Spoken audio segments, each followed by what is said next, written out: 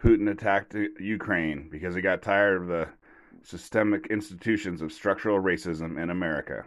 Coming up on the Anti-Woke Podcast. So Russia attacked. I guess they've lobbed some missiles into Kiev, chicken Kiev.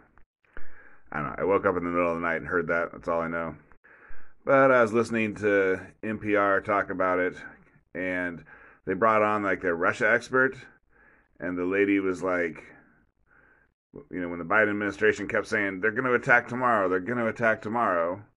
she's like, they were calling Putin a pussy. And so he's like, I'm not a pussy, so he attacked. And so the thing that I've been noticing, like the Biden administration, they like the word unprovoked. And like, I heard an ad for PBS NewsHour, like, tonight, the unprovoked attack. So anyways, dear listener, that's just the fun thing to look for, is the word unprovoked. See how often you hear that when they talk about Ukraine. Oh, and the other things NPR said, they're interesting. Let's see. The lady, she's interviewing this person, interviewing that person. What do you think about it? What do you think about it? They're like, oh, we got to do a lot of sanctions. And she's like, we've been doing sanctions for 8 years or whatever. It didn't seem to work. And they're like, oh, this time it's going to work. So listen for that kind of stuff, dear listener. And the other thing, the NPR lady, she's like, oh, Putin says he's doing this to stop the Nazification of Ukraine. And everyone she asks, they're like, oh, I have no idea what you're talking about. He's crazy. There's no Nazification.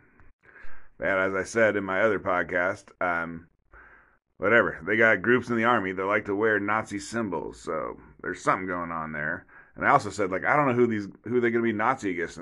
Are they going to kill the Jews? I think maybe the people that they don't like are the Russian-speaking, the Russians who live in Ukraine. And that would make some sense. All right, now you know just about as much as I do. So the Biden administration, they have 3 words. The first 2 are unprovoked and unjustified. So any media organization that says those words is just being a shill for the government. And maybe the war is unprovoked and unjustified. Well, then they need to go to the thesaurus and look up a couple other words so they're not just parroting the Biden administration. And then the anti-woke thing that's kind of funny is that here in America, we're calling white people who are completely not racist whatsoever, and we're calling them Nazis and kicking them off the internet. And then I think we're about to be sending lots more weapons over to people who have I watched a video, they have kids camps with Nazi symbols all over the kids camps. So those are our buddies.